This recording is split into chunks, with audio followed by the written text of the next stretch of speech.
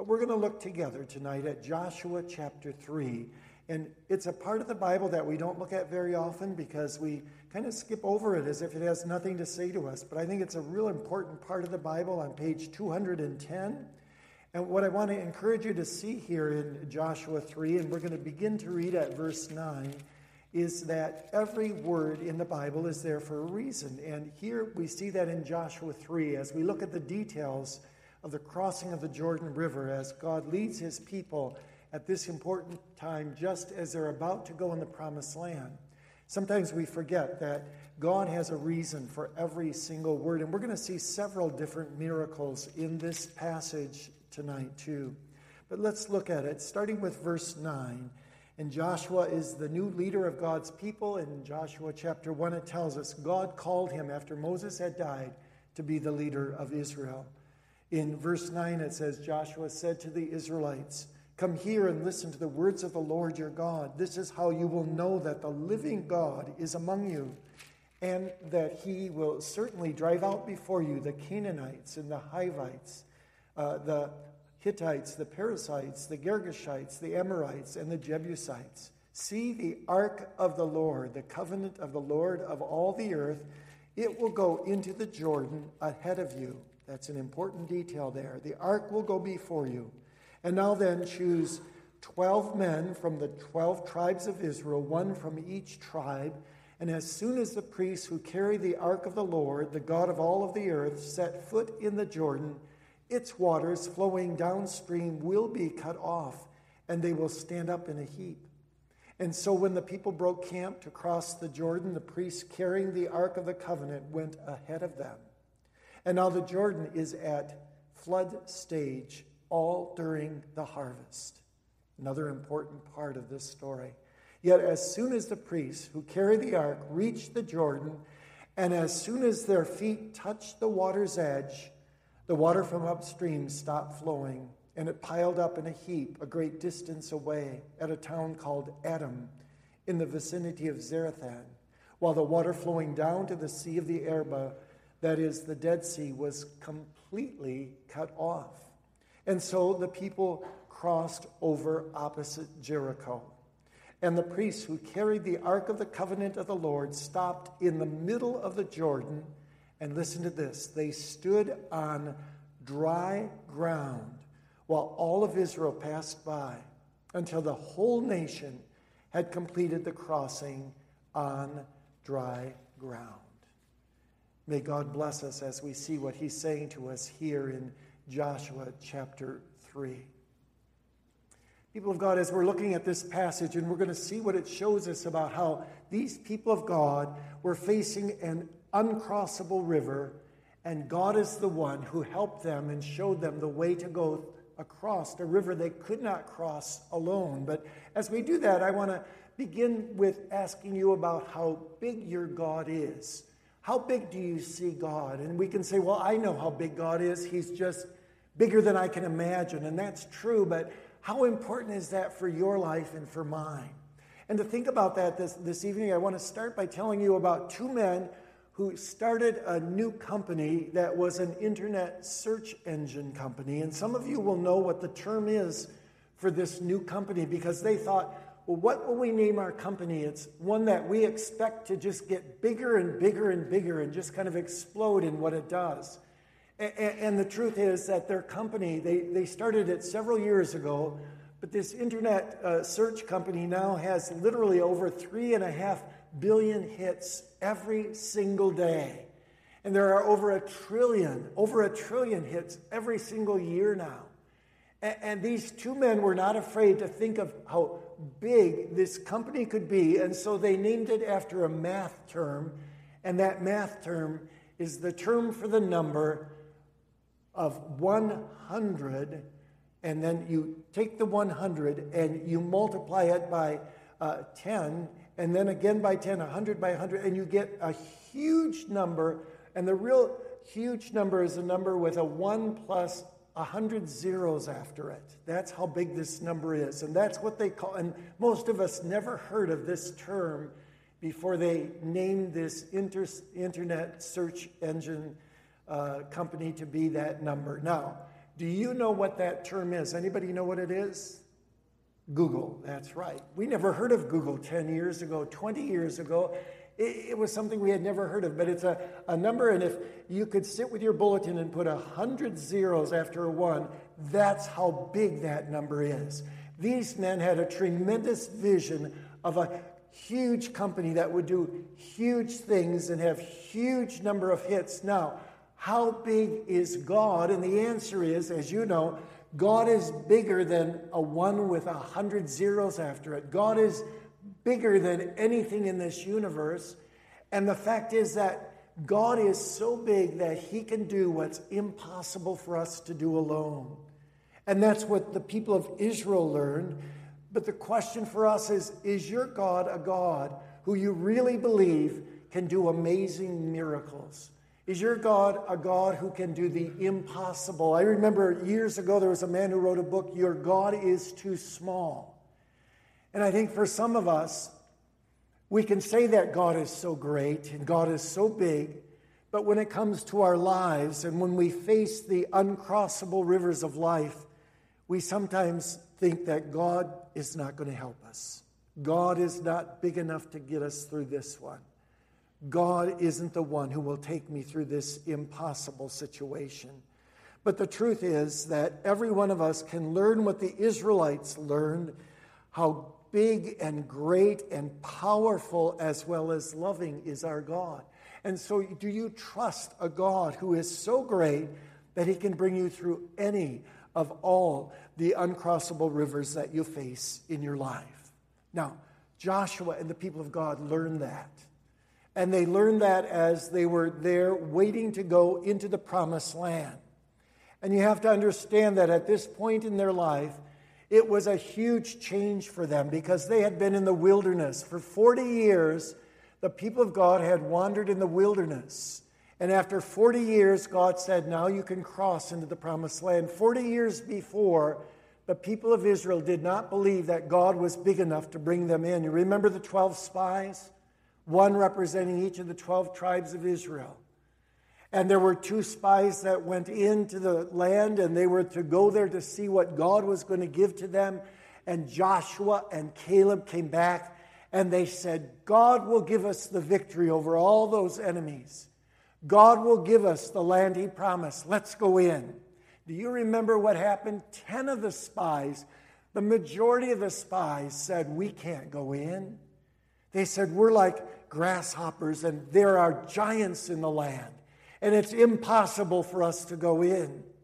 But Joshua and Caleb said, no, let's go in. Do you know that the people of Israel had such little faith in God that they took up stones and they were ready to stone Joshua and stone Caleb for having the audacity to think that they could go into this promised land.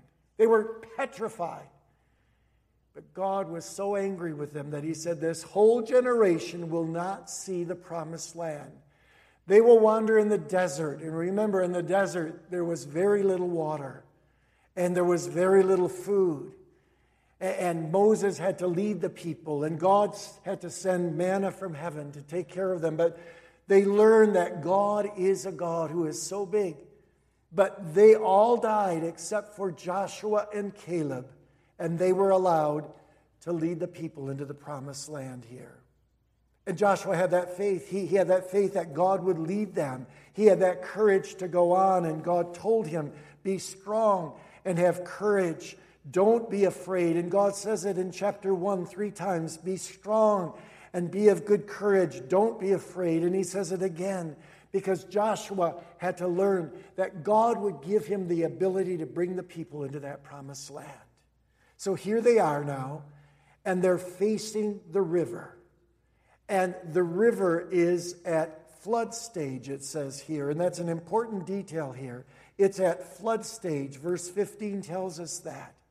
And there in that part of the world, there was water that would flow in the Jordan. And at certain times of the year, when the snows would come from the mountains, Mount Hermon and other mountains, it would just swell so that this river was huge. It was one that they could not cross in their own power and their own strength. The river was a barrier without the Lord. It was uncrossable to them. And you think, well, couldn't they swim across that river? And perhaps some of them could, but not the babies, and not the children, and not the older people, and not those who were crippled, and not the animals, and not the carts with all the things that they had. And so it was only by the grace of God that they could cross this river that was at flood stage, the Bible says. So they were facing this uncrossable river, and they had no way to get across in their own strength. But as they stood there, they wondered what they would do. And Joshua tells them exactly what to do. As the flood stage was so great and so deep and so wide, how would they cross?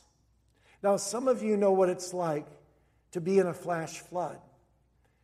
I remember so well July 3 of 1993, the day that our son was married in Edgerton, Minnesota. It was a summer when the fields in that area, they were flooded again and again. But on the day of my son's wedding, we were not staying in Edgerton. We were staying in a place called Worthington, Minnesota. And the wedding was to be at 3 o'clock, and at about 10 o'clock in the morning, the sun was shining. It was a beautiful day like this morning.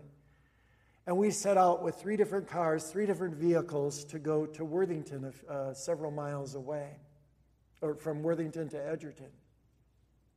And as we started out, it got darker and darker. And pretty soon as we got onto some hills and valleys that were there that were around the town called Leota, Minnesota, all of a sudden, it just started to pour rain. The fields were so saturated with rain that as the rains just flooded down, all of a sudden we were in a van, and we could feel our van just sliding to the side of the road and toward the ditch. Our van made it through the waters. My son was driving my car, and it was flooded. The engine was flooded, and the guys had to get out of that car, and they had to push it through because as you came down, the waters were pushing the car all the way to the side of the road and close to the ditch, and the car wouldn't drive anymore. But they were managing to push it through, and they got through the waters. There was a third car. It was a little Chrysler LeBaron, and it was one that one of my son's friends who was standing up for him had rented in Grand Rapids, Michigan. It laid very low. It tried to get through the waters as we were on the way to the wedding, and it stalled and would not start again. It was totaled there on the side of the road. But the scary part is that when you're in flash flood waters, all of a sudden they come, and you have no preparation for it. And there's nowhere else to go but to try to get through them, to keep going. And then when we finally got to the church, and my son, I can still see him during the ceremony just shaking, not because he was getting married, but because we had just gone through this flash flood. And he was just shaking there because it was an unbelievable experience. All of a sudden, the waters can come, and they're rushing by, and you know that danger is right there. That's what the people of Israel faced here. They had no idea how they could get through these waters that were at flood stage, it says. And only by the power of God could they ever cross the Jordan River. And so what happened is that Joshua told them, this is what you must do. If you're going to cross the river and we're going to enter the Jordan. And now remember, they could see the promised land. They could see that land that God had said, it wasn't a desert, it was flowing with milk and honey. They could see it, there were rivers there, there was clean water to drink, there were springs there, there were gardens there, there was the beauty of the wonderful land around Jericho. And soon they would be there, but how would they cross this river? Well, this is what Joshua told the people. You have to prepare yourself to cross the river. Prepare yourself. That's the second thing we see here in verse 5. You must prepare yourself. Joshua says, consecrate yourselves. Get close to God, he says. Consecrate yourself as you come to God and you ask God to prepare you spiritually to trust in Him, not to be afraid to go. Prepare your hearts. Consecrate yourselves. Get close to God. And then the second thing He told them to do is in verse 14. The people broke camp. They wanted to cross the Jordan. And the priests carrying the Ark of the Covenant went ahead of them. Now that's very interesting. Because the priests intentionally, by the plan of God, were carrying the Ark of God. And He wanted the people, as they came into that river and as they were able to go across it, He wanted them to focus on that ark that represented God's presence that went before them. God was leading them, you see, into the promised land. And so not only were they to consecrate themselves and to pray and to seek God, but they were also to focus their hearts and their minds on God Himself. You remember the ark. It was just a little box, 4 feet by 2 feet by 2 feet. Not very big. And you remember that that ark was so sacred. It was the thing that was in the very, very most high part of the tabernacle. And it was there because there is where the mercy seat was on the top of it. It was 2 angels whose wings touched each other in the middle. And God said, this is the mercy seat. This is where once a year the high priest can come in and he can put the blood of atonement, sprinkle it on the mercy seat of the ark, and your sins are forgiven. This is to symbolize to you always my presence with you as you go from place to place. The ark was sacred. It had only 3 things in it. There was no idol in it. There were no idols in the tabernacle, but in the ark was the 2 tables of the law to remember that God gives us His guidance for us wherever we go.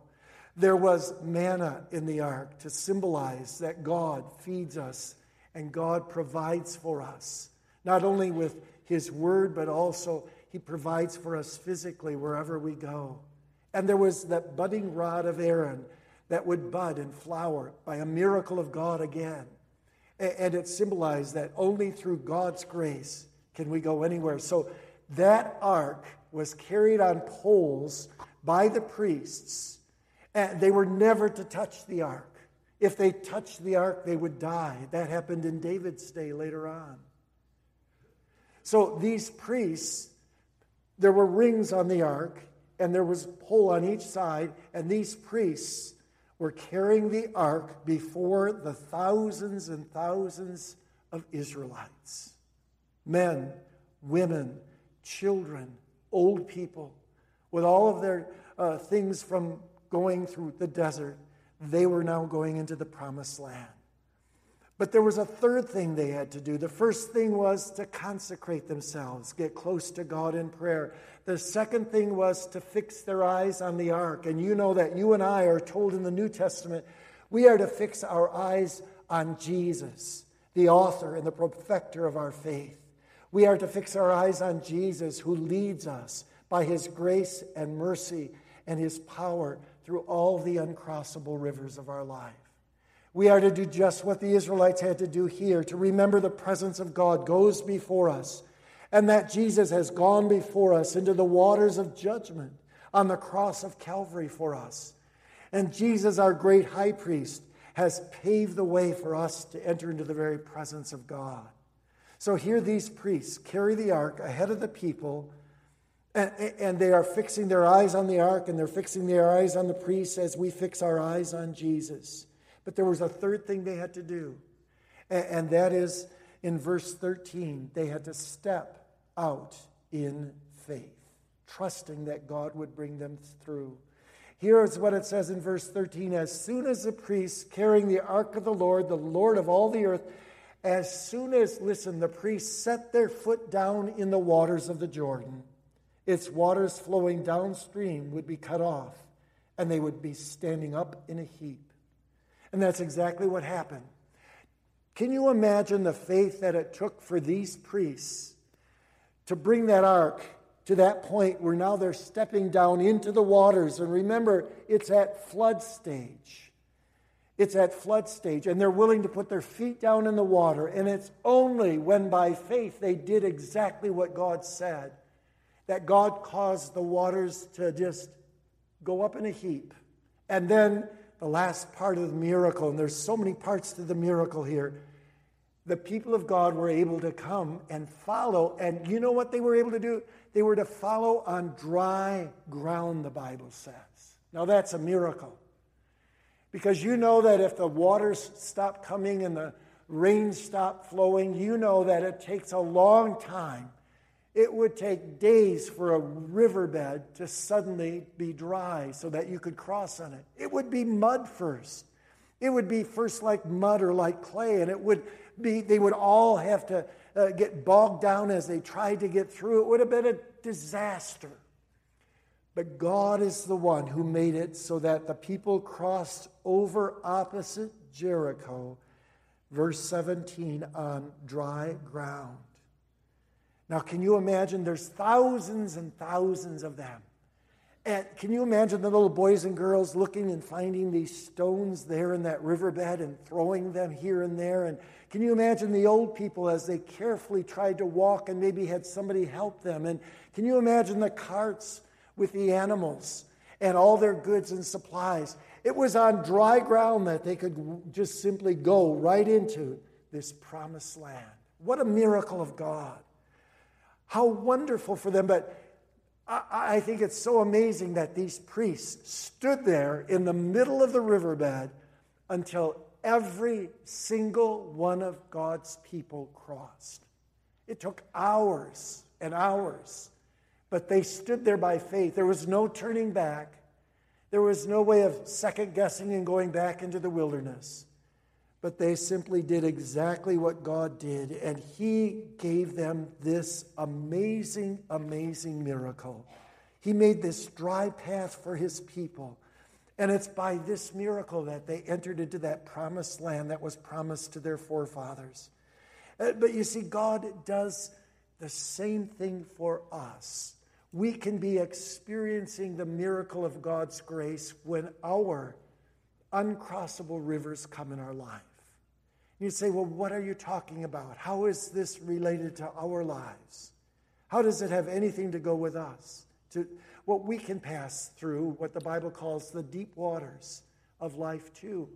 We can pass through times when we say, it's impossible for me to face that alone.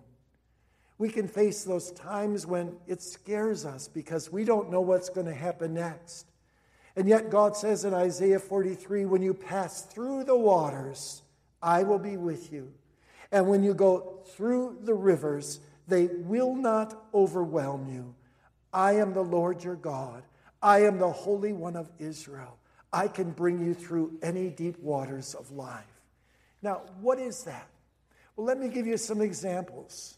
One of the examples I think of is when our son Keith was born, and we became parents. I remember he was born while I was in seminary in Grand Rapids, Michigan at Butterworth Hospital. And I can remember that when he was born and the doctor came out and told me, I was just amazed. And I just remember that as we were going home, I'm thinking to myself, we're the ones that are going to be most responsible for him. When you become a parent, especially I think the first time, the responsibility hits you. You know, this baby, nobody else is taking this baby home. We're the ones that he's going to be watching every moment. We're the ones who have that privilege, but also that huge responsibility of trying to teach him the right way to go in life. And I don't know about you if you're a parent here, but when that hit me the day that we brought my son home, it was a huge thing. We can't do this alone. And we wanted to do the right thing, and we wanted to do what God wanted us to do. And we realized that it's only as you depend upon God's strength that you can face that uncrossable river alone of raising a child to love God with all their heart and soul and mind, and to be that person that God wants them to be. For some of us, that's an amazing miracle of God that we thank Him for every day. Another example is sometimes there are situations in our work where we say, this is impossible. I cannot face this. I can't do this alone. And sometimes we need to just cling to the God who is bigger than Google. He's bigger than a 1 with 100 zeros after it. He's a God who's not only bigger than anything we can imagine, but we need to trust and believe that He loves us so much that He will give us the strength to cross those uncrossable rivers in our life, such as rivers of trouble at work. Or I think of when, for some of you, I know I work at Park Place of Elmhurst, and I see as older people have to make huge decisions about where to live, that it's a tremendous river for them to cross.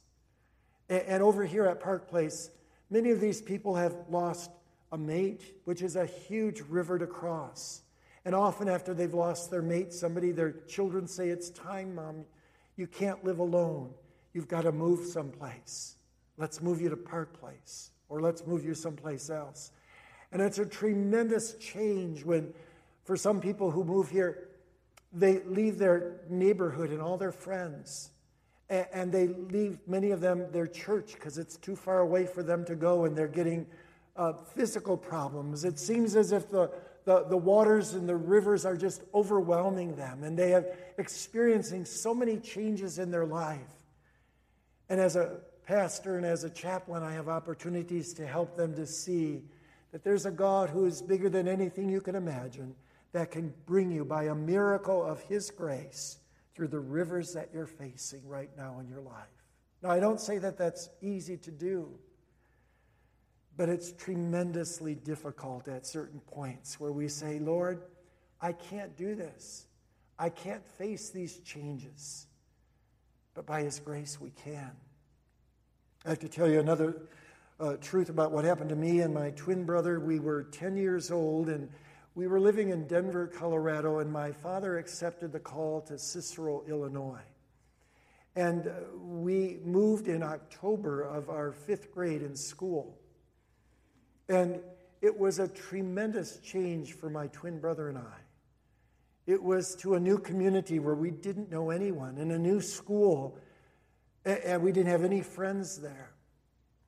And I remember it was in October, and school had already started, and we didn't know what they were studying, if it would be the same things as we had in our school in Denver. And then my dad took us to school, and we didn't want to go, but he forced us to go to school. And he brought us to Mr. Talsma.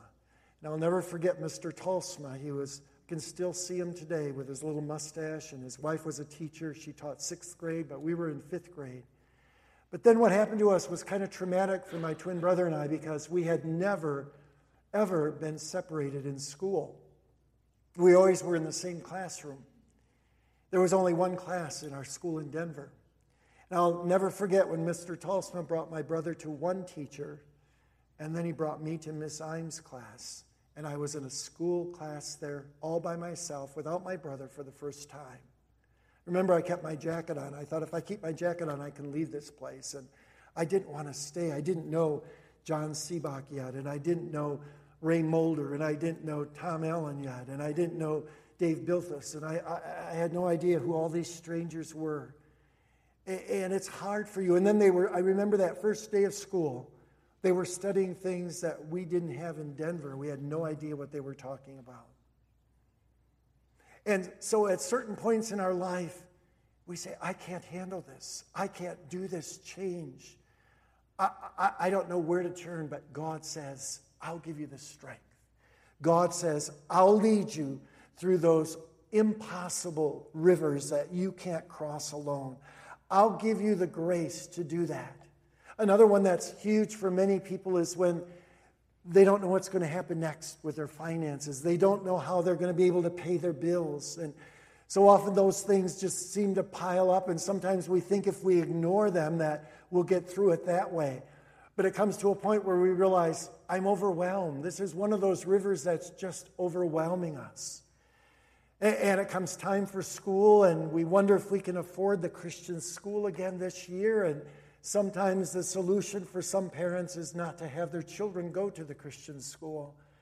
But you know what God says? I'm a God that can bring you through every river that's impossible for you to cross alone. It won't be easy. It won't be easy, but I can give you the grace and the strength to cross the rivers that you will not be able to cross without me. I am so great, but I am also so loving, and I love you so much that I tell you that I will never leave you, God says. I will never forsake you. But there's two things we have to do. The first is to step into the waters by faith. To trust him. That's the first thing he calls us to do. To trust that he has the power, that he's greater than we can imagine, and that he will bring us through. But the second thing is this, that we must also keep our eyes fixed, not on an ark, but fix our eyes on Jesus, the author and the finisher of our faith. And he will bring us through whatever rivers he causes us to face in our life.